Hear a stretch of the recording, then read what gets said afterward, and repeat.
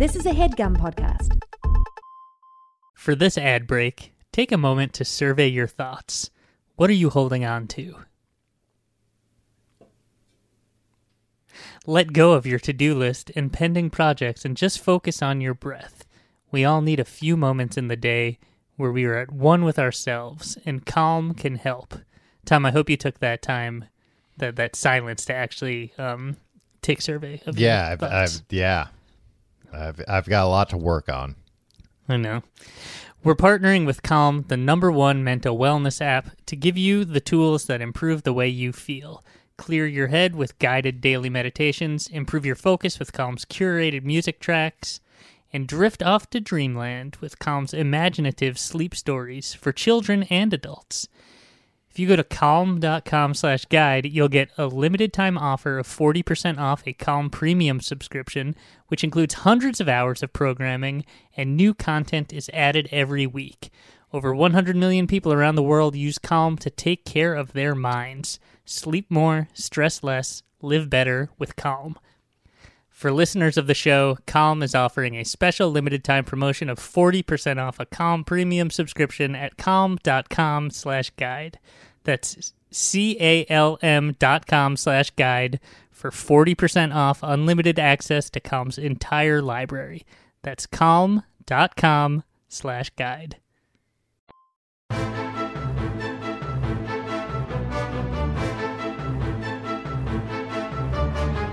Hello and welcome to The Complete Guide to Everything, a podcast about everything. I'm one of your hosts, Tom. And I'm Tim. Tim, how are you doing this week? Tom, I have a lot of energy despite the fact that I haven't slept at all this week. That's called being a new dad. Sure is. But Yeah. I'm feeling great. Or have you been staying up all night just reading spooky stories or something? I scare myself with spooky stories, and then I have to, then I can't sleep, so I have to play video games to calm myself down. I know but then for a sometimes while it's like Resident Evil. Oh, boy. That gets in the mix, and then I'm scared all over again. Yeah. You got to be careful before you put the CD in. Check the label. Yeah. I know for a while you were trying to make yourself fall asleep through getting so scared you would faint. Exactly, and that was pretty effective. Right. But the doctor said I had to stop. Yeah. I mean, So- and that's not a restful sleep. That's a pretty fitful sleep. Exactly. I've I wound been- up waking up my wife with my screaming. did I ever tell you that happened to me once? Somewhat recently, like I was asleep, but I had sleep paralysis going on, and I knew it was sleep paralysis, but at the same time my eyes were closed, so it's like, well, I can't know for sure if this is sleep paralysis or if I'm in a UFO right now and they're about to, start putting needles in my eyes or whatever. People are always making jokes about like, I want to go get abducted by aliens and have them probe my ass. You'd be lucky if that's all you can do. Watch a little movie called Fire in the Sky where they put a needle in the guy's eye after using one of those Clockwork Orange things to keep it open. Yeah. How did we get to aliens? Oh, but Record time. I couldn't tell if I had sleep paralysis or I was being abducted by aliens, so I started screaming. No, Tom. That's not a rational Well, response I couldn't to move. anything. Hey, it worked. I wasn't really screaming, but it was enough. My girlfriend next to me just heard me going like this.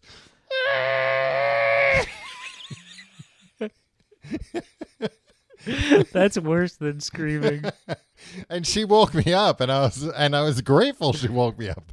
That was pretty much my plan. Like, if this is just sleep paralysis, maybe I can make enough noise to get my girlfriend to, paralyze me. You know what I do with sleep paralysis? What? How I deal with it? You just let it ride. Just know that, like, hey, it's sleep paralysis. Guess what? You know what I'll do? I'll fall back asleep. Extra sleep. No, that's how they get you, Tim. That's how you're going to wind up with a needle in your eye. Well, it's funny you bring up sleeping because that was something I wanted to talk to you about today. Because this week, Tim, I had a dream where I accidentally killed you. Okay. And I'm listening. it was one of those dreams where like I can't I didn't know how I did it. Like it didn't happen in the dream. It was like, Were you disappointed that you didn't get to live it? No, it's just some of the worst dreams are the ones where it feels like you were dropped in like halfway through the dream. Yeah. And you've got to like catch up on like, wait, what was going on? Yeah, it's like a David Lynch movie. It's like that guy's talking to me and he's on the phone with me at the same time in another place. Yeah, how come this wasn't set up earlier?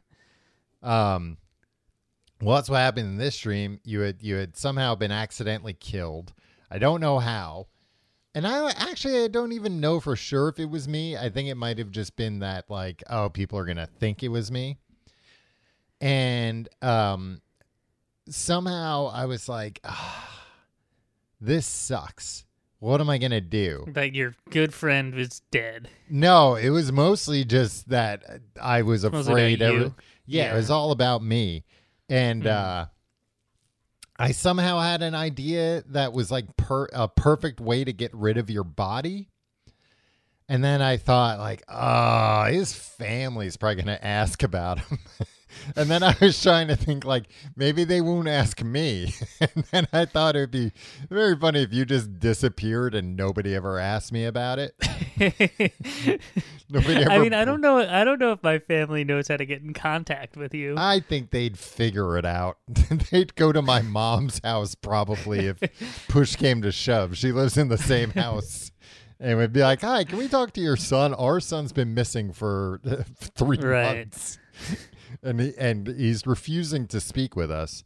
What would you do, Tom, if you had been involved in my murder, and then you had to do this show every week? Would you get Christine back in here and you'd be like, the search for Tim continues, or like, 'cause you can't let the streak end, right? We've been doing this for too long. Yeah, I think the bigger question is, would I let Christine in on like, look, Tim's not coming back, if you know what I mean. If you read between the lines. I know we're talking about my murder at your hands. As she sits in my apartment that smells awful. It smells so bad. I'm like, I don't know what happened to Tim.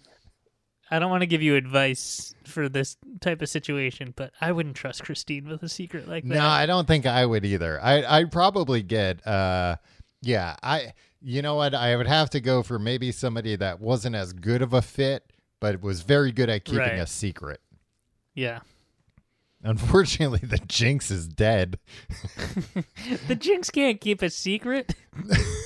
That's true. He'll burp and reveal to everybody. Yeah, but then he'll be involved, so he'll have to get his lawyers to help me out too.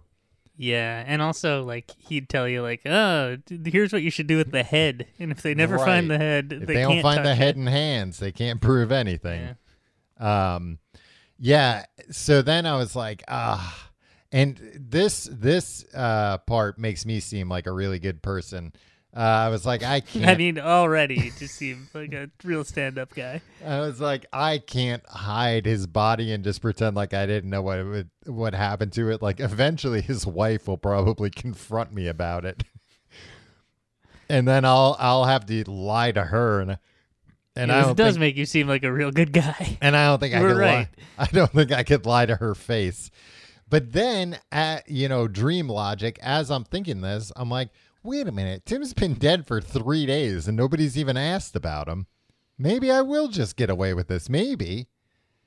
He was, in everybody's way, and everybody's not going to ask too many questions about old Tim. Why would you tell me about this dream, Tom? Well, I'm just letting you. All right, who else do we know that you think would want to murder me? No, it wasn't a murder. It was an accidental killing. Okay, and just nobody cared that I was dead? I don't know if nobody cared. I think everybody thought maybe you just ran away. Like that was just kind of assumed that it was like, well, we all knew sooner or later Tim was going to ditch everybody and just go start a new life. I guess that's what he's done. If I didn't start a if I wasn't like married with a child, Tom, Yeah. I think at some point I probably would have like if like 26-year-old Tim just continued like down the path he certain was path. on. Mm-hmm. Yeah, I think it'd be like, yeah, one day you just wouldn't see me again. Yeah, I mean, in the dream, I don't think you had a kid, and I don't know if you were even married. Like I knew I would have to speak If with you were married to my wife. Yeah, you've told me about this dream many times before, Tom. and she was telling me like how much happier she was. No, I think because she existed in the dream, but I think you were she was still just your girlfriend in the dream. Because I think that weighed in where I was like, she's just his girlfriend. Like, she can get a new boyfriend. She's not gonna raise too much She of a could get stink. a new husband too. Yeah, But like a being husband's honest. gonna require paperwork and stuff. Getting a new boyfriend, Yeah. it's easy. You just download an app. Bingo bango, new boyfriend. yeah, that's how it works these days, Tom. Yeah, I don't know. I've never used an app to meet people. I've never, not even a Lyft driver, Tim. You know, it's that kind of lying. Touche. It's that kind of lying, Tim, is why people don't even look for you when you're missing because they just Yeah, assume, exactly. he's They're lying. glad that I'm dead. He Yeah. ran. Nobody knew you were dead. That was the whole thing. And then at some point in my head, it was like maybe nobody will ever think he's dead, and maybe I Right. won't have to. But guess what? At the end of the dream, Tim, I decided I had to. I was like, I gotta go tell the police that I accidentally killed him. Like I'm not going to be able to deal with this guilt. And then I realized I was like, wait a minute, I'm in a dream. All I have to do is scream real loud. My girlfriend will wake me up. I can get out of here. No, but you know how like you have those dreams that are just like you're just thrown into like a really awful situation. And you're like, Yeah. man, I would do anything for this not to be my reality. Right, because you were afraid you were going to get in trouble. Yeah. It was also dream. Or you just didn't want to deal. You didn't want to talk to the authorities. No, It was like an accident. it was like dream logic where you weren't like really dead, I think. Okay. Well, Tom, this doesn't make you look like a good person. The fact that you had this dream and the fact that you're gleefully recounting it to not me. gleefully, it was very upsetting, what I was going to do about it. If I was going to lie or not. Right. And ultimately I decided I don't think I could have been a good enough liar. And I was going to tell everybody what happened. Well, I was going It's to give a them brave like stance you took at the end. I was going to give them a version of what happened. That made How do you think? So, like, wait. So you watched me fall into like the gears of a no, machine that or was something? the thing. It was again. It was I jumped into the dream midstream, and like I didn't know how you died. I didn't see it. I didn't see your body or anything.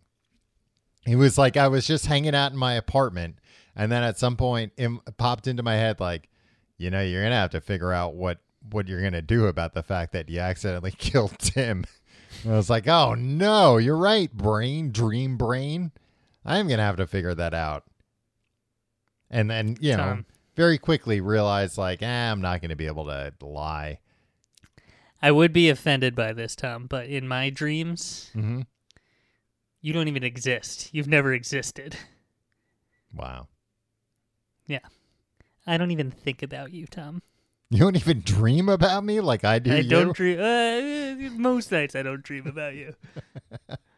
I don't even, and I haven't been having a lot of dreams lately, Tim, either. So I think hope if this was anything, you should be thankful. Maybe I'm worried. If you're not having a lot of dreams, maybe this was a premonition. Oh, or maybe I'm one of those like when I go to sleep, I'm in a different reality. Oh, you're one of those. Yeah, it could be one of those situations. You never know. Yeah. Again, I'm hazy on how those situations work, just like I'm hazy on how you died. Maybe it was the aliens implanted the idea in your head to see how you'd react. Yeah. While you slept. Maybe they want me to do it. I don't like this look in your eye, Tom. Maybe they're like, you know what humanity's problem is? It's Tim. Someone's got to step up. That's what's holding humanity back. It's not the constant That'd be a bummer. wars and poverty and. If an ultra advanced alien species came and was just like, Tim, you're the problem. You're holding humanity back. Your death would cause humanity to thrive. Yeah, I'd be bummed. I'd be to put it lightly. I'd be pretty bummed. Yeah, there's really only one way to take that, and that's negatively. Yeah. Yeah. Well, let's hope. Hey, let's hope you're able to keep falling. What if they keep abducting you to try and tell you that, and every time you're like, this fucking guy just keeps going back to sleep. We're trying to tell him. We're trying to tell him he's holding everybody back. And, he wakes up, he blinks, he looks around the spaceship, and then he just goes back to sleep. It's good strategy, Tom. It's saved my life numerous times. That's true. It's gotten you this far. And that explains the mess we're all still in.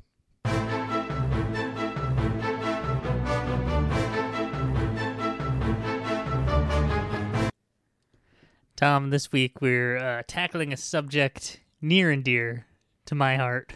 Mm-hmm. It's Neil Young week here on The Complete Guide to Everything. Yes. Old Uncle Neil, as Pearl Jam called him. Yeah, Tom, mm-hmm. Quick disclaimer. Neil Young is like my guy, my dude. Yeah. Uh-huh. So if you say anything insulting about him, the next time I see you, I'm going to kick your ass. I'm going to beat the shit out of you. So watch what you say. No jokes. No jokes. No jokes? Yeah. Why? Serious. Just because he's an old curmudgeon that I can't make any jokes? He's an old curmudgeon, but like in the best way. Yeah. No, I 100% agree. Like, I'm not as big of a Neil Young fan as you, but I am a Neil Young fan. And, yeah, I do like the way he's curmudgeonly. It's he's curmudgeonly about the right things. Yeah, exactly. Like, he's 76 years old, and he's cranky, and, like, it could be a lot worse. But he's been cranky for 50-something years. Yeah, like, when did he and Pearl Jam, when was Mirrorball? Like, 1992 or whatever? I was going to say 92. That's my guess. Let me see. So he... 95 was 95. Mirrorball, yeah. So he was 50 years old, but he seemed like he was 150 years old at the time. To me, a Pearl Jam fan kid, I was like, oh yeah, this old man playing, what is this song that he's playing at the VMAs with Pearl Jam? Well, but that's, everybody used to be a lot older than they are now, I want to say. Yeah. I feel like, I mean, I guess you could argue that it's relative that, right. We were young, but yeah, I mean, he was about the age that Dave Grohl is now. Oh yeah. But again, you ask a 14-year-old, hey, Dave Grohl, he's like a cool young guy, right? And they'd be like, no, his kids are older than me. Like, no, of course not. Exactly. But Neil Young, I think because he was cranky, just always seemed older than he actually is. What I'm saying is a cranky 76-year-old in 2022 could be cranky about way worse things than Neil Young is being cranky about. Yeah. So, I mean, we won't talk too much about it, but he's cranky right now about Spotify and Joe Rogan. Yeah, but he's also cranky about climate change and Monsanto and the oil companies and well, Tim, you're not even bringing up low bitrate audio streams. Which, Tom, I side with Neil on this one. I think it's messing up our brains. Yeah, you think that's what did it out of everything? I mean, I think it's part of it. Now, you don't think that Neil Young leaving Spotify over Joe Rogan, Joe Rogan spreading COVID misinformation, isn't just a cynical ploy to sell more Pono players? Tom, you're gonna need to give the audience a little bit more context there. Pono is these oh God, I almost said MP3 player. He would have spit in my face if I said that. Remember when Richard Marx listened to our Richard Marx episode, and I said a bunch of mean things about Richard Marx, and then he came at me on Twitter 6 hours later. Yeah.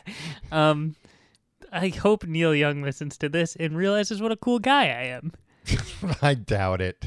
The best somebody like you could hope for is Neil Young being like, to you. Yeah. But the Pono player, Neil Young, years ago when like the iPod was at its peak, was real mad about the fact that MP3s are compressed. And like the MP3 compression was a really big deal at the time because basically it was, somebody figured out, hey, if we can throw out like 90% of the data on an audio CD because it's happening at frequencies that the human ear isn't particularly sensitive to. Right. And guess what? The internet's slow as hell. So if we can make a song 3 megabytes instead of like 50 megabytes, people will actually be able to download it.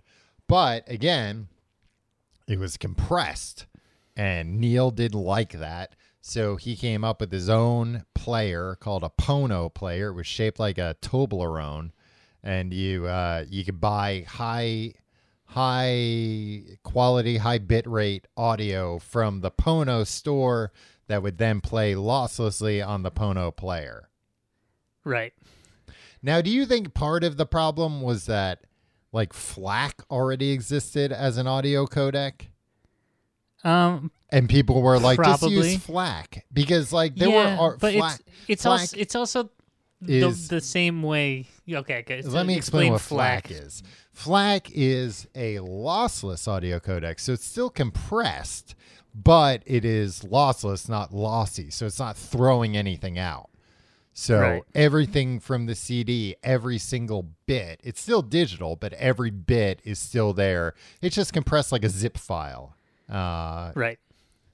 So, Tom, the way that there were MP3 players before the iPod, yeah, like I think what he was trying to do was popularize it. Yeah, make it a little bit more fashionable. Because and who would make it more fashionable than 70-year-old? This was 2015 that it was released. Oh, really? 70-year-old men. Okay. Yeah, and honestly, it's not. I thought it was like 2005. No. Okay. He had been talking about it for years. You're right. And maybe that's why. But like, look, I know you. Like you listen to music on like a MacBook speakers. Like you don't care what music sounds like when you listen to it. I've got a nice pair of Sony headphones. Right, but but it's still Bluetooth, yeah.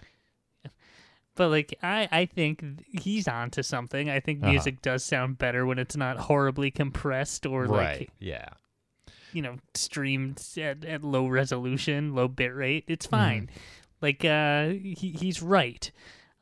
He made a portable music player that looked like a Toblerone, and people dragged him, and people didn't want that, and that's fine.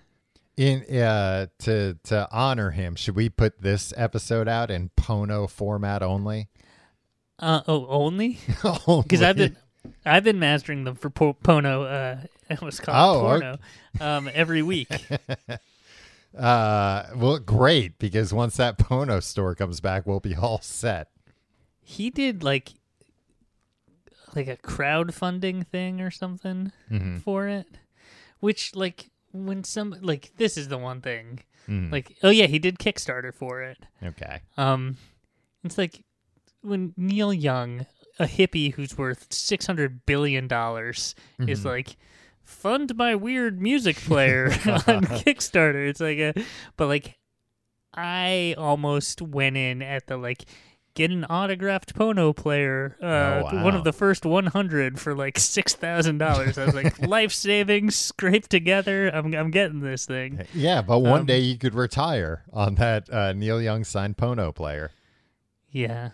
Part of me like worries about like things like that people like me and you are going to buy things like that. Like, this is a great investment. And then all the boomers are going to be dead and everybody's going to be like, who the fuck's Neil Young? I'm not paying anything for that autographed Pono player. That's why I don't this buy Pono things. player's got writing all over it. It's worthless. Yeah, I like my Pono players pristine. Yeah. But yeah, so that's Neil Young's Neil Young wasn't happy with Spotify to begin with. Right. Of course. I mean, somebody like him wouldn't be happy with like the way Spotify royalties work to begin with, let alone the compression stuff. And then let alone the fact that like all that money is just going to fund shitty content. Yeah. And then apparently what we've learned from this whole thing is that nobody under 30 understands what it means to take a principled stance on anything. Yeah, a lot of people thought like, oh man, like Neil Young got owned because he said Neil Young or Joe Rogan and they said Joe Rogan. And it's like, of course they said Joe Rogan. They spent $100 million on it. Yeah. Either way, they had to pay Joe Rogan over $100 million, whether or not they have his podcast. Yeah, and like I imagine Spotify does not make all that much. Spotify doesn't make that much money off of like a new Taylor Swift album when it comes out, let alone how much they make off of like backlist stuff. Tom, and like most of Neil Young's audience doesn't know how to use a computer or phones or anything anyway. That's not true, Tom. They like Neil Young's audience were guys who were like computer guys in the 90s. I was so, going like, to say there are a lot of like he had like a big Gen X Usenet following, groups I about think, yeah, because exactly. of like Pearl Jam and whatnot. There are a lot of websites that cover like Neil Young news that look like they've like the news is new, but like the design hasn't been updated since 2003. Still running on a GeoCity site. Yeah. But it's the #1 Neil Young news site. What do you think about the idea that Neil Young is the like godfather of grunge? I think that's true. Yeah, because he wore flannels all the time. It was more like grunge was like the Gen X attitude. Well, no, I guess he didn't have that attitude. He cared about stuff, and he cares about this stuff. Right. I guess he just, he famously just like writes simple songs, and it's more about feeling than it is about anything else. And Tom, I will say, for this episode, I could have like done research and like shored up like all the facts about him and stuff. That I thought, like, what would Neil Young do? And it'd be like, he'd just go through it and he'd feel it. And, like, even if the facts aren't 100% right, even if the chords aren't 100% Tim, right. What do you mean if the facts? That's what he's so mad about. somebody's doing a podcast where all the facts are wrong. Yeah, he'd like this one. He'd like this one. He'd like this one. It's wrong about him. I'm getting the feeling right. Tim, me and you saw Neil Young live together once. Yeah. What year was that? That was the Greendale tour, I think, 2003? 2003, yeah. Okay, yeah. I saw Neil Young 3 times on the Greendale tour. Wow. He brought a bunch of actors there. They did they did like a little play as yeah, they it was played. but he was singing all the words and they were mouthing them. Yeah. Tom, I got to tell you this thing about Neil Young. I thought Greendale was an okay album. I think it's an underrated album. Yeah. I think a lot of recent or 21st century Neil Young isn't so great, but like he's going for it, so who cares? Right, yeah. But nothing brought me more joy than like casual fans thinking they were going to hear Rockin' in the Free World, and it was like a 2-hour like sprawling, like all It these was like a songs were musical. just with him singing all the parts. but still actors moving around and like sets and everything. Yeah, and it had like a very simple environmental message. Yeah. And, seeing these audience members, like boomers at Jones Beach Amphitheater on Long Island, who are already tanked before they got in there. just wanted to hear some songs off Harvest. Yeah. Just wanted to hear some Crosby, Stills, Nash, and Young. Mm-hmm. And they were furious that they had to sit through that thing. Yeah. It's great. Well, and it was great because then, like, when he came out, I think it was when he came out for the encore or like at the very end. And it was like very obvious. Like people were like booing him and stuff. Mm-hmm. Happens every show. Happens every show, though. And he like very sarcastically, I mean, like sarcastically to those people, but honestly to everybody else was like, thank you so much for like supporting the new stuff.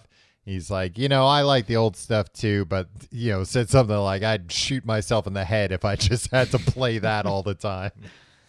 And then he did play, he brought out Crazy Horse. Yeah. I mean, he played, Crazy Horse played on Greendale. Yeah, but they were like hidden, but like they were off stage, I think, during all the other stuff. Well, he got rid of the actors, and, Right. and Crazy Horse came forward more. Yeah. And then he just like ripped through the hits. Yeah. It's a great show. And to me, it was a great show. I saw it again at Radio City Music Hall, Tom, and I forget the third place where I saw it. And did they have the I saw it in another- Rockettes there? Did the Rockettes They had come the out? world famous Rockettes. Oh, man. Well, that's a once in a lifetime experience then to see the Rockettes performing to Neil Young's Greendale. Mouthing all the words along with the actors. All right. So tell me what is it about Neil Young that is so unique, that is so special, Tim, in your eyes? Tom, he's a good songwriter. I want to hear that feeling that Neil Young's supposed to be hearing He's right a good now. songwriter and a great man. Uh-huh. And he takes principle. He's you know what? He's the hippie that hippies were supposed to be. You know how all the hippies that turned is out true. to just be like garbage people, and then Right. made turned out they were all like racists and misogynists, and then in the Right. 80s they all became like Gordon Gekko type guys, and now Right. they're all like and now they're all storming the Capitol hawking and stuff. NFTs. Yeah. Neil Young was just like, oh, wait, like, he didn't get the memo that hippies were supposed to suck. And he was just like, oh, no, I think, like, we should just, like, do cool stuff and, like, make good music. He always he refused to sell his songs for commercials, which I believe he still has done, right? Mm-hmm. I I believe he might have, like, licensed some of it to, like, progressive candidates or right, but not for, like, the new Roomba or whatever. No, just listen to This Note's for You, Tom, from 1989. Oh, It's all about how he would never do that. yeah. Not even for the Pono player. Not The even Pono- for the Pono play. The Pono player commercials famously just had public domain music, and it's like, listen to Happy Birthday when the Saints go marching in, hot cross buns. I didn't realize, I knew this, but I forgot about this, and I'm surprised I haven't seen more people bringing it up with all the stuff going on with him right now. Is that he got polio during the last major outbreak in Ontario when he was 7 years old and almost died. Yeah, that's why he's that's why he like doesn't walk well. Is that true? Oh, okay. Yeah. And is that part of why everybody's assumed he's been an old man for a lot longer than he's I been an think old man? so, because he's always like He's always like he kind of walks hunched over around and like yeah. like an octogenarian since he was like 25. During that same polio outbreak, Joni Mitchell also caught it. Mm. So Yeah, I mean that makes a lot of sense. Nowadays he's like, look, I almost got killed because people weren't taking a vaccine, right? I assume by then the vaccine was out.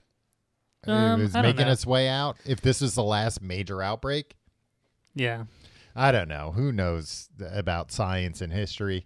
Nobody can know, Tom. His family brought him to Florida in December 1951. They stayed there for 6 months to help him regain his strength. And he said his strongest memory from the trip was watching all the brand new American cars along the way, which he attributes to triggering his lifelong interest in cars. He loves car culture. Yeah, he does. And he tried to start like an electric car company, kind of. Yeah, he Tom, in the 2000s, he became obsessed with creating the electric car. Yeah. And he released an album about it called Fork in the Road in 2009.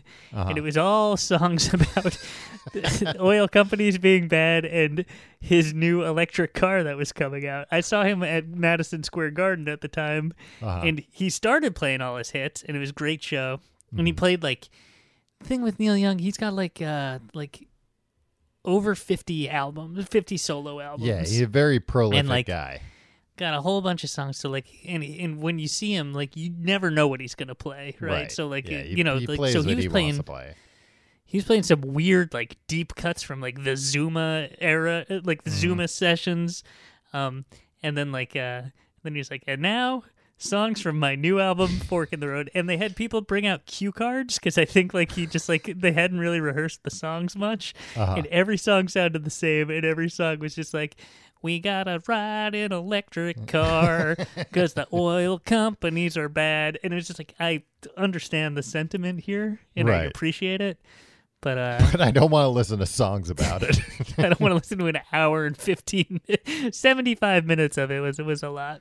Man, well, But yeah, and then it wound up causing a big fire at his ranch, and it burned up a bunch of his old master tapes and stuff.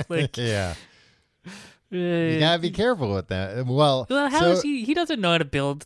He's trying his best. He's a cranky old man trying his best, trying to invent to build things. an electric car in his He's garage. the closest thing we have to Doc Brown. I was gonna say that was a very Doc Brown period in his life. I feel like, Yeah. because I don't know if it was the truth, how much of it was true, but it really seemed like nobody was helping him in his quest to build an electric car. And he wasn't trying to build it from scratch. He was trying to convert an old Cadillac or something, right? Yeah. Mm-hmm. Now, Tim, if a guy who's so bad at building electric cars can write such a mediocre album, can you imagine how good Elon Musk's album about electric cars would be?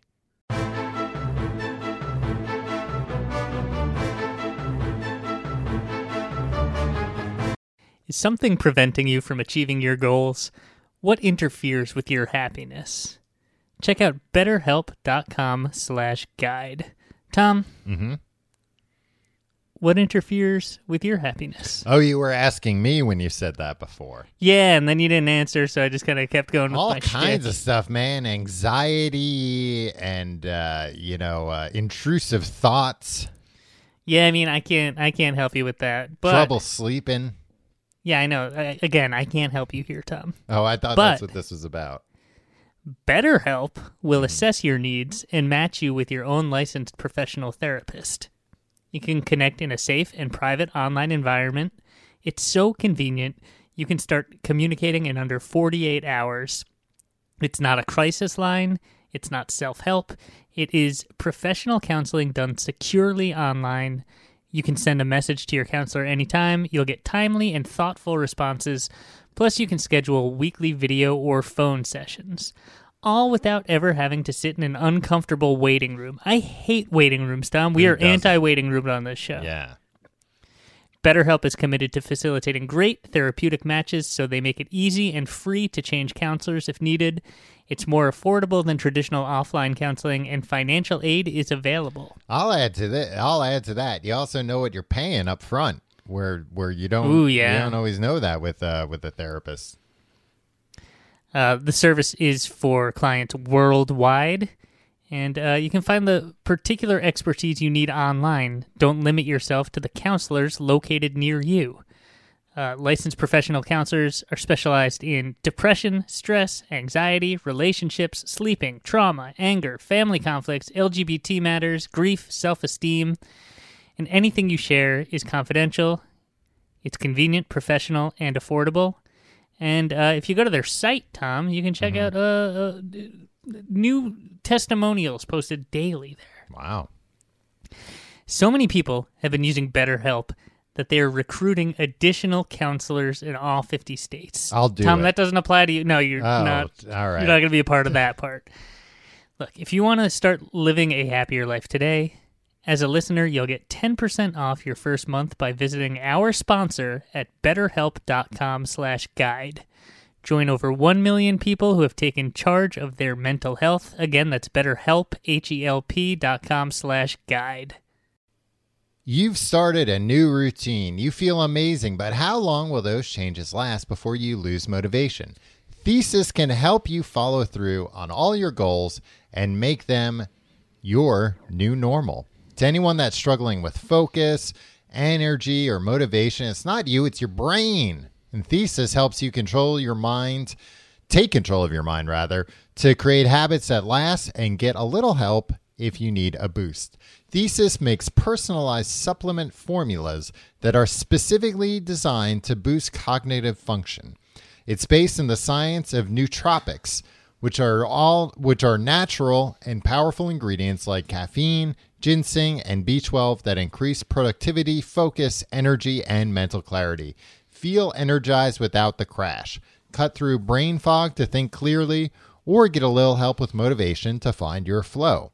Take their 3-minute online quiz, and Thesis will recommend high-quality nootropic formulas that are unique to you and your goals. Over 60,000 entrepreneurs, lawyers, engineers, busy professionals, and parents, and podcasters have used Thesis to get better results at work and home. Imagine what you could do with Thesis. Right now, Thesis is offering our listeners 15% off your first starter kit when you visit takethesis.com/guide. And when you get that starter kit, they give you, I believe, 4 different formulas. And you know what? You can try them all. And if there's one you like, you talk to them, and they can, switch things up for you, give you more of what you like, less of what you don't like or what doesn't work. You can go to takethesis.com/guide to take the quiz and discover your unique nootropic combination and save 15% on your first starter kit. That's takethesis.com/guide. Make sure to use our URL to let them know we sent you. This episode is sponsored by Uncommon Goods. Tom, Valentine's Day is coming up. I'm looking through, found the perfect Valentine's Day gift. I'm going to be quiet because my wife is in the other room. Yeah. But it's a personalized crossword print. Oh. Both into crosswords.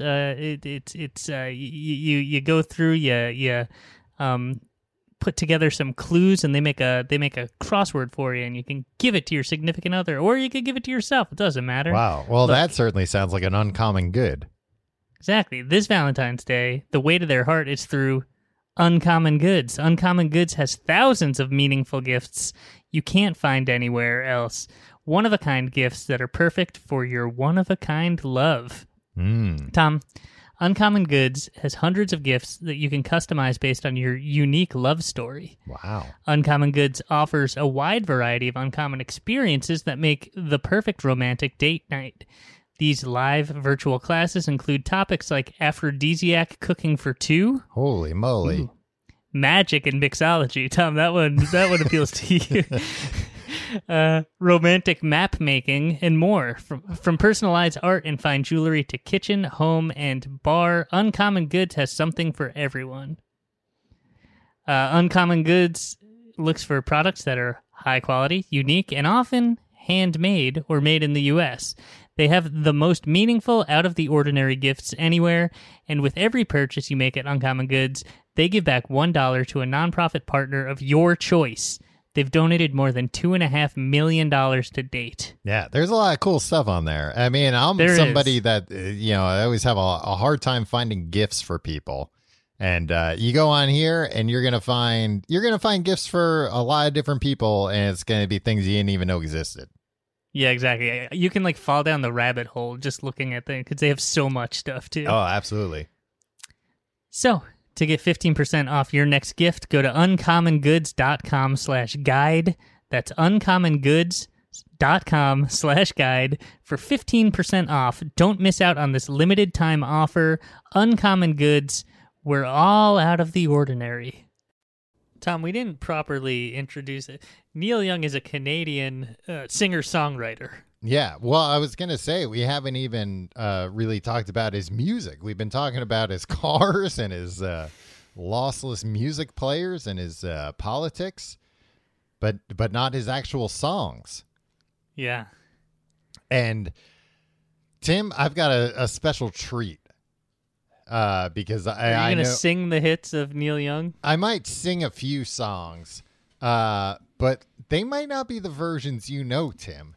Because I found a veritable treasure trove, actually, of Neil Young early song ideas. What? Yeah, I bought a Pono player off of eBay. Okay. And I plugged it into my computer, and it had a text file. And I looked at the text file, and it said it had originally been created in the 1960s. This text file. The Pono? No, not the Pono, just a text file. It was just a big, Which long... is weird. It is weird. And I realized, holy hell, that... And then I looked at it, and I was like, that's why it has this signature on it. The Pono The player. Pono had the signature? Tim, I think this Pono player belonged to Neil Young himself. Oh, Tom. And yeah, I always sign everything that I own myself. So especially before you put it on story eBay. checks out. Yeah, it's true. But Tim... How much did it cost you? Oh, you don't want to know. $6,000 like I was going to pay on Kickstarter? Yeah, it cost me $6,000 like you were going to pay on Kickstarter. But it had a lot. Tim, these aren't the versions of the songs that you know. These ones are very different. And he also put some notes about what his ideas were, what the songs should be about once he got around to writing them. This is a long preamble. I want to see how this Tim, turns it's out. a historic thing, and the music historians listening to this with a pad and paper in hand, I just want to make sure they have the story straight. So the first song, Tim, we all know the song "Old Man, Take a Look at My Life." Yeah, I do. Well, did you know it was originally "Old Man, Take a Look at My Wife. She's a lot like you." And then he wrote, this was about the time Neil Young saw a guy that looked a lot like his wife. Wow. And then he put like liner notes about the... He put liner notes. He didn't have all the lyrics yet. Oh. Did he have other lyrics to it? Could you... No, it just says, "Old man, take a look at my wife. She's a lot like you." Okay. Fell in love with a cinnamon swirl. And in this, he has a location note that he was sitting in a Starbucks when he wrote that. In 1968? Yeah, I think it was probably the first Starbucks. Wow. Yeah, I mean, didn't know that he was hanging out in Chicago at the time, but I mean, Seattle. Seattle, yeah. Well, Timmy toured all over the place. Of course, he might have only been there for an afternoon, but he liked this coffee so much, he started writing a song about it, and he's like, it should be about a girl. People like songs about girls, not, the foam in a latte. Right. Keep on searching for a fart I stole. That was Heart of Gold? Yeah, that was the original version of Heart of Gold. He stole a fart? Yeah, yeah, man. Was there any explanatory? That one, honestly, there isn't a follow-up note about what that one was about. I think that That one's confounding, if we're being honest. I think that one, it was supposed to be up to the listener to interpret. Yeah, he could often get like a little esoteric. Yeah. Little well, poetic. This next one though, it's a little more obvious about what it was about, and it was I see the Beatles and the damage done, and this is about the time. This is about the time he saw the Beatles break a microwave in a green room. Oh man. Yeah, fucking Ringo put aluminum foil in there. I mean, that seems plausible. I mean, I don't know. I don't think microwaves were really all that. No, well, they had him. commonplace. They had him at the Ed Sullivan Show.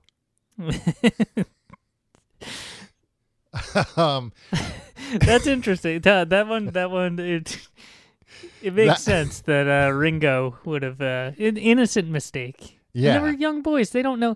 Also, they weren't used to the high life, Well, microwaves and whatnot. Yeah, They were and poor Neil Young boys tried from. to stop him. He tried to tell him what they were doing, and John Lennon said, "Leave him alone." And I guess to keep on the food related ones, did you know the original version of "Like a Hurricane"? I mean, you know that song. You are like a hurricane. Tom, this sounds like you're making fun of him, and I don't want to have to kick your ass. No, I'm trying to sing as accurately as possible. Well, did you know, Tim, that originally that song was like a curry stain? Like a curry stain. Like a curry stain. He had dropped some curry onto his trousers. And you know, stained his trousers with yeah, and he was still about like a woman he had a relationship with. But then he was like, well, you know, describing somebody to be like a hurricane is probably like a little more poetic than saying they were like a curry stain. Oh, it depends on, you know, what Tim, how you carry the metaphor forward. I thought we were done with the food related ones, but no, there's a few more. A few more. You know the song Hey Hey My My. Yeah, Into the Black. Well, no, Tim, you know the wrong version because the original version was Into the Snacks and Out of the Chews. It was about when he was out of Charleston Chews on the tour bus, and he had to go into the snacks, into the other snacks. Because they're out of the Charleston Chews. And he was mad because he had asked for that at the store, and that's you paid for this, but they give you that. It was about them not giving him Charleston Chews. They gave him other candy being instead. like, here's a bunch of other snacks. And then, of course, the song Into the Snacks and Out of the Chews. Into the Chews and Out of the Snacks. Both of them are up there. There's a more modern one. Keep on Knocking Up a Ski Girl. This is about when he was a ski instructor in the late 80s. He was a ski instructor? He did a lot of things. He made that Pono player. He made an electric car. He was a ski instructor, and he kept knocking up a ski girl. Wow. Yeah. So, like, with like impregnating her, you mean? Yeah, knocking her up properly. Wow. Another. I think there's just one. This is a weird text file that you found. It is a weird. That's why it has to be seen to be believed, Tim. He had one more song about food. You know. He didn't write a lot of songs about food, which is so interesting. Because I can't think of one song where the final version is about food. Many of the early versions were about food. That's fascinating. So of course you know about After the Gold Rush. Yeah, maybe my favorite album of his. Are you talking about the song? Yeah. Well, maybe it will surprise you to know that it was originally called After the Old Mush. and it was about him looking forward to dessert after after a bad meal. Of mush. Yeah, of old mush. Of old mush. Yeah, he got slapped by a lunch lady for for singing this song. I mean, you call your meal old mush. Yeah. You know the song Ohio, of course. I do. And you know what that song's about, right, Tom? Yeah. Well, it used to be about something very different, Tim. The original version was Oh Hi-Oh, and it was about Ed McMahon. It was about the time he ran into Ed McMahon at a party. At Kent State. No, Kent State had nothing to do with it at this point. Oh, this was okay. This happened in Los Angeles. He just ran into him at a party. And Ed McMahon greeted him with a "Oh, hi-oh."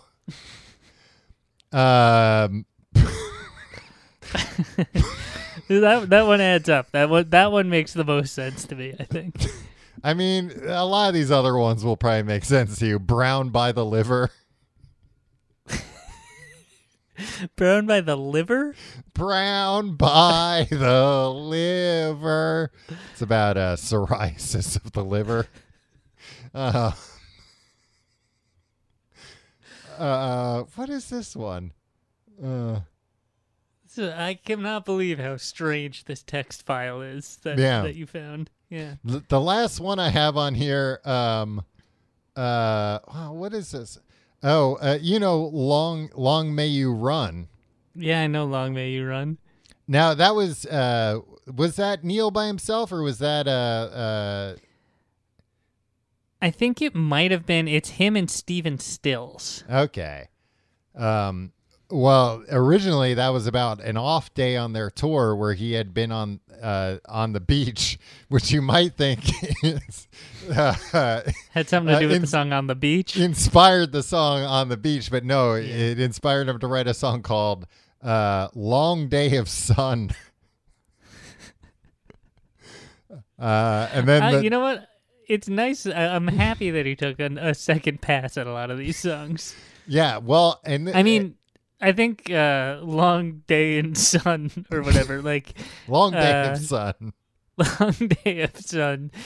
I don't know if Long May You Run is an improvement. I think Long Day of Sun is. Hey, it's something we can all relate to.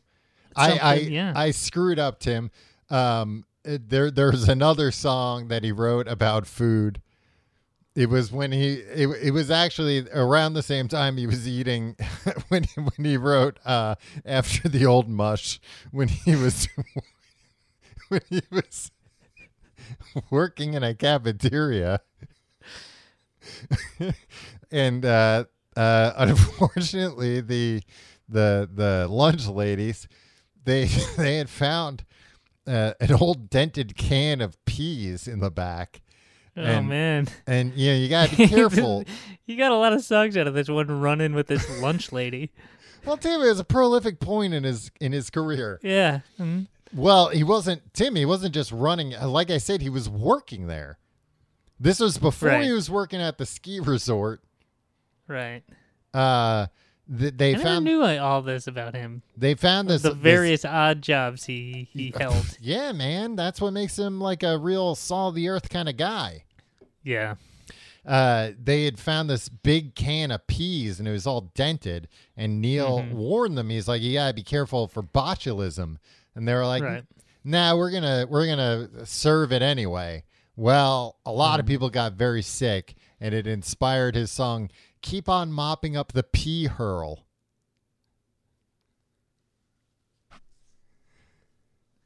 And then the last one in this note. Okay. I have a question about this. How long did it take you to unearth this text file from the Pono? As soon as I plugged it into my computer, Tim, it opened up on its own. Yeah, but like if you read between the lines, how long did it take you to discover these songs? It took the better part of an afternoon, to be honest with you. And then the last, of course, we all know Harvest Moon. But Beautiful unfortunately, song, yeah. we were not treated to the original version, which is Farthest Goon. But I don't know what that one's about, actually. Farthest Goon? Yeah, Farthest Goon. I don't know what that one was about. I guess maybe, I don't know, just Please speculate. a lot of, maybe like, a run-in with a lot of goons. And he was waiting till the farthest goon got there so he could fucking mop the floor with them. So he could really beat the shit out of all of them at the same time. All the goons. All the goons waiting for That even makes sense. the farthest goon. Yeah. Yeah. Those are all the just the early versions that I saw. This was a fascinating list you brought us through. It really adds a different element to him that a lot of fans might not even know because they don't have his Pono player like I do. Right. Are you thinking that this was included on every Pono player? As like an No, Easter I egg? think no, because like I said, Tim, he wrote his name on it. It says property Right. of Neil Young on it. Oh, it says property of Neil Young on it. Yeah. Wow. Okay. Well, the clues keep getting really. Exactly. It's- And like I said, Tim, I opened up this file and it said file created January 1st, 1960. He wrote all these. Wow. Yeah, it said. So he had the ideas for these songs that were released, some of them decades later. Yeah. He was But he already just always working on kept- them Yeah, and then I how you can press as a 15-year-old boy. yeah, you know how you can press like Apple or Command I and look at file information, Sure. and it will tell you like created in Microsoft Word or something. This said created in one of those computers that was so big it took up a room. Wow. I mean, he's always been a tinkerer, Tom. Exactly. He had to like probably every letter of what is the fart I stole? Keep on searching for a fart I stole. Yeah. Yeah, he had to like put hole punches in a card and Right. put that card for every letter of And that. it probably like would blow a few vacuum tubes. Have to Yeah. replace those vacuum tubes. Those things weren't cheap, let alone easy to clean up. Strange that he wouldn't just write this down in like a notebook somewhere. I don't think he old Neil- trusted. He's a real tech head, Tim. Yeah. I want to be clear. It wasn't on the Pono player the whole time. He put it on the Pono player later, presumably. Right. Tom, let's talk Neil Young gossip. Ooh, okay. There's a wedge driven between Neil Young and other old famous curmudgeon David Crosby. Yeah, I was gonna say it's very funny in retrospect that like Crosby, Stills, and Nash were like, we need another crank in here. Yeah, I mean David Crosby's like the other, like he's not the other side of the coin from Neil Young because like David Crosby like is I think on the right side of most things, but he does have that mentality of like, there's no good music after 1975 except music that like my friends made that I Right. produced and played guitar on or something. Yeah, where I think Neil Young, I mean, I don't know what his thoughts on music are nowadays, but I mean, I think that was like when we were growing up, that was one of the things that was cool, that he was like, yeah, Pearl Jam's awesome. I'm going to make an album with them. Like, I like these guys. I like the music they're making. Yeah. He mostly did that, I think, to piss off Crazy Horse. It sounds like he also did it to piss off his record label or piss off Pearl Jam's record label. Yeah, that's probably true too. Yeah. He was supposed to, like, for Mirror Ball, the story as I recall, as recounted in Shaky, the biography of Neil Young, is that they were going to go into the studio, like, and Crazy Horse was his on and off backing band. They just came Yeah. out with a record, Tom, called Barn. It's not bad. It sounds like Neil Young and Crazy Horse. It's fun. But Neil Young's not on it, or he is? No, Neil Young's on it. Oh, okay. Crazy Horse does have some solo albums, though, and they're good too. I guess not solo albums, some non-Neil Young albums. Yeah. But he was like, "All right, Crazy Horse, meet me at the studio." I think like they were like doing it in Georgia somewhere or something. It's like the week after next, and they were like, "Cool." He's like, "I'll give you all the details in a bit, but like keep that clear." And then they never heard from him, and then they saw him on MTV playing with Pearl Jam. He came out during a Pearl Jam set on the VMAs. Yeah. And then they just heard the next week that, oh, yeah, that album that he was going to do with you guys, he asked Pearl Jam to do it instead and never told you guys that your services wouldn't be needed. Wow. Yeah, I mean, that's the thing. Like, he's a curmudgeon, like you said, in good ways, but it also seems like in, like, his personal life, he's a big pain in the ass. He just seems like he doesn't understand doesn't have very good interpersonal skills. There's one notable exception, and that's when he tried to get his record label to sign Charles Manson. No, he didn't. Tim, in the late 60s, at a gathering at the house of Beach Boys drummer Dennis Wilson, Neil was introduced to Charles Manson. In his autobiography, Waging Heavy Peace, he recalls Manson picking up Young's guitar and impressing the room with his off-the-cuff Dylan-esque style. After finding Manson didn't have a recording contract, Neil recommended that Reprise set him up. The Sharon Tate, Bianca murders occurred shortly thereafter, making Charlie Manson's name was known the world over. Young commented on the murders with the song Revolution Blues. Do you know Revolution Blues, Tom? No. That song rules. Yeah? Is it obvious it's about Charlie? Yeah. I mean, is it as obvious as a song like Keep on Searching for a Fart I Stole, what it's about? I mean, that one's poetic. Yeah. But yeah, there's a case of him having good interpersonal skills with Charles Manson. I think that was overstated. And have you read Waging It's in Heavy his Peace? autobiography. Have you read it? No. It's weird. He'll tell a story like that, and then he'll tell a story about walking around Costco in Hawaii with the CEO of Salesforce, talking about how, like, he's like, yeah, what's his name? Mark Benioff? Is that that guy? Yeah. Mm-hmm. He's like, yeah, he's a really great man. His art's really good. And boy, do I love Costco. You can buy as much of anything as you need there. And I mean, Costco's apparently a good employer, so I could see him liking that. I found this article that was like 70 interesting facts about Neil Young, or like things you didn't know.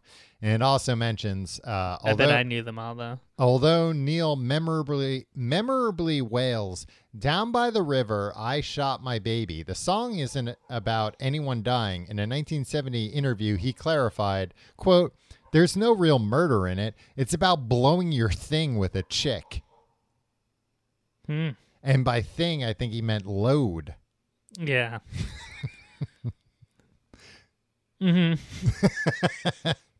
So that's what he meant by shooting his baby. So David Crosby was mad at Neil Young. He went on the Howard Stern show. Yeah. Because Neil Young divorced his wife, who has since passed, and married Daryl Hannah. Yeah. That's a weird pairing, but also makes sense. Yeah. And like it seemed like he's so much older than Daryl Hannah. But I don't think he's like that much older. He's 14 years older. Yeah, that's 15 years, nothing when you're in your, I mean, she's in her 60s, he's in his 70s. Nobody's like, "Oh my God." Yeah. But hey, David Crosby is like, "Oh my God." I think Why? David Crosby's just jealous. Why does he think like Daryl Hannah is like messing with his mind or something? What's his problem with her? I don't know. What's David Crosby's problem with worried? anybody? Is he like, ever since he's got with her, he's too busy blowing his thing with that chick. Down by the river? Yeah. Yeah. That is how David Crosby kind of talks, though.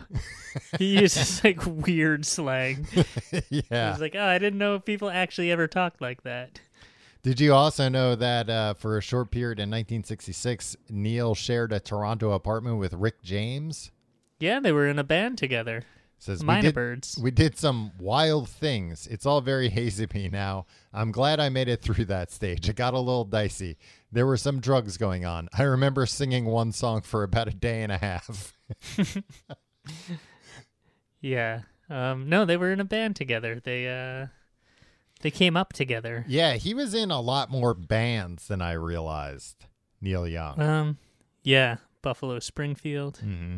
Crosby, Stills, Nash and Young. Did you realize he was in that one, Tom? I did. I thought. Did you realize that he was in that freaking band? Well, for a long time, I thought he was in Crosby, Stills, and Nash. But then. Oh, no. Yeah, then somebody set me straight. And he's written over 30 songs about the moon, about or mentioning the moon. Yeah, he likes the moon. You know what he says when people say that his songs sound the same? What? He goes, yeah, man, it's all one song. Whoa. See, he's like a hippie in a cool way. Yeah. Like, that's like a snarky answer. And it's like, yeah, and like, 30% of those songs are really good. Well, when we were talking about Greendale, I also found this thing where, according to Neil Young, Bono tried to give him songwriting advice after listening to Greendale, and he told him the songs need more hooks that went over and over again and more people could hear them. Thanks, Bono. I mean, and like 2003 was when U2 was all about like, we have songs now that are just like the same over and like just earworms. Like this song is 5 seconds looped over and over. I don't like U2. I've never liked U2. Yeah. And I'm here to challenge the Edge to a fist fight. I don't know if he'll take you up on it. He'd be worried about somebody knocking his hat off. Yeah, exactly. Let's see what's under that beanie. Yeah. What do you think? What do you think it is? I don't know. The Edge. Creep? The Edge. Oh. You think? Oh, what an intimidating name. You think maybe underneath he's got like a flat head, and that's why he's called Probably. the Edge?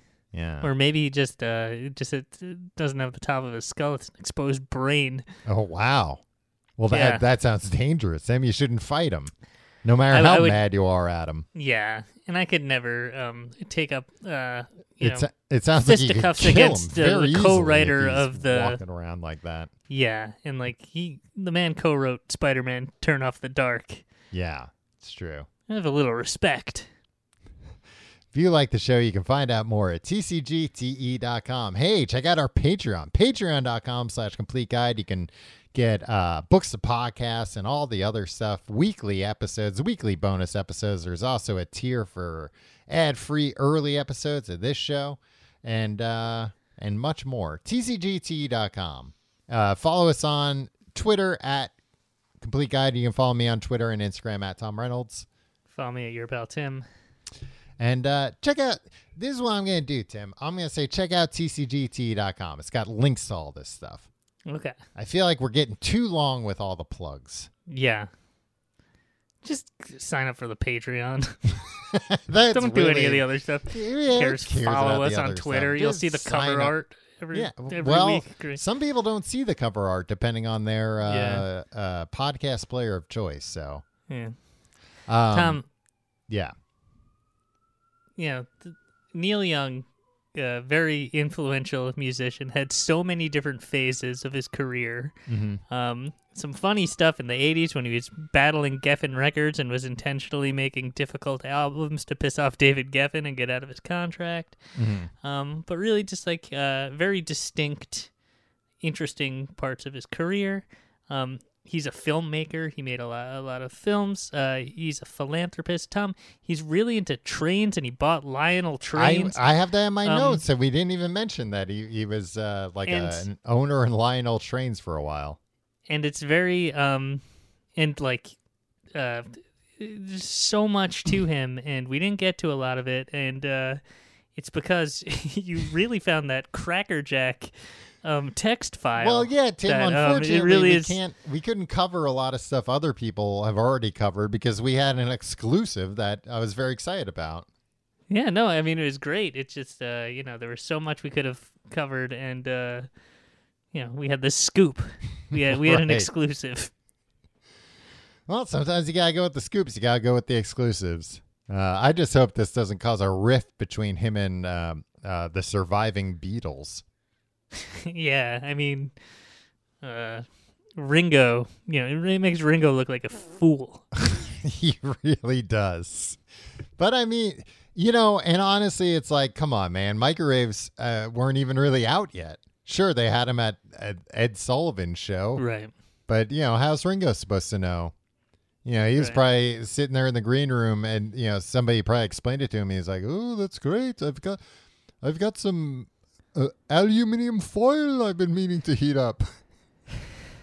We're back on this. We're back on the text file, huh? Well, again, Tim, it's what people are tuning in to hear about, probably. They probably read about this on Rolling Stone, and they were like, wow, well, I thought I knew everything about Neil Young, but this guy's got his Pono player with a text file from 1960. Maybe I have to rethink everything I thought I knew about Neil Young. I know he wrote so many gossipy songs. And most of them weren't gossipy. That was just the one guy. Most of them were about food and farting.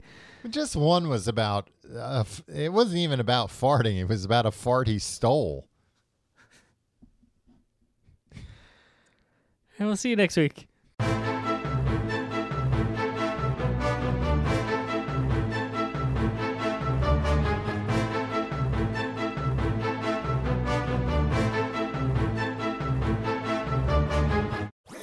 That was a HeadGum podcast.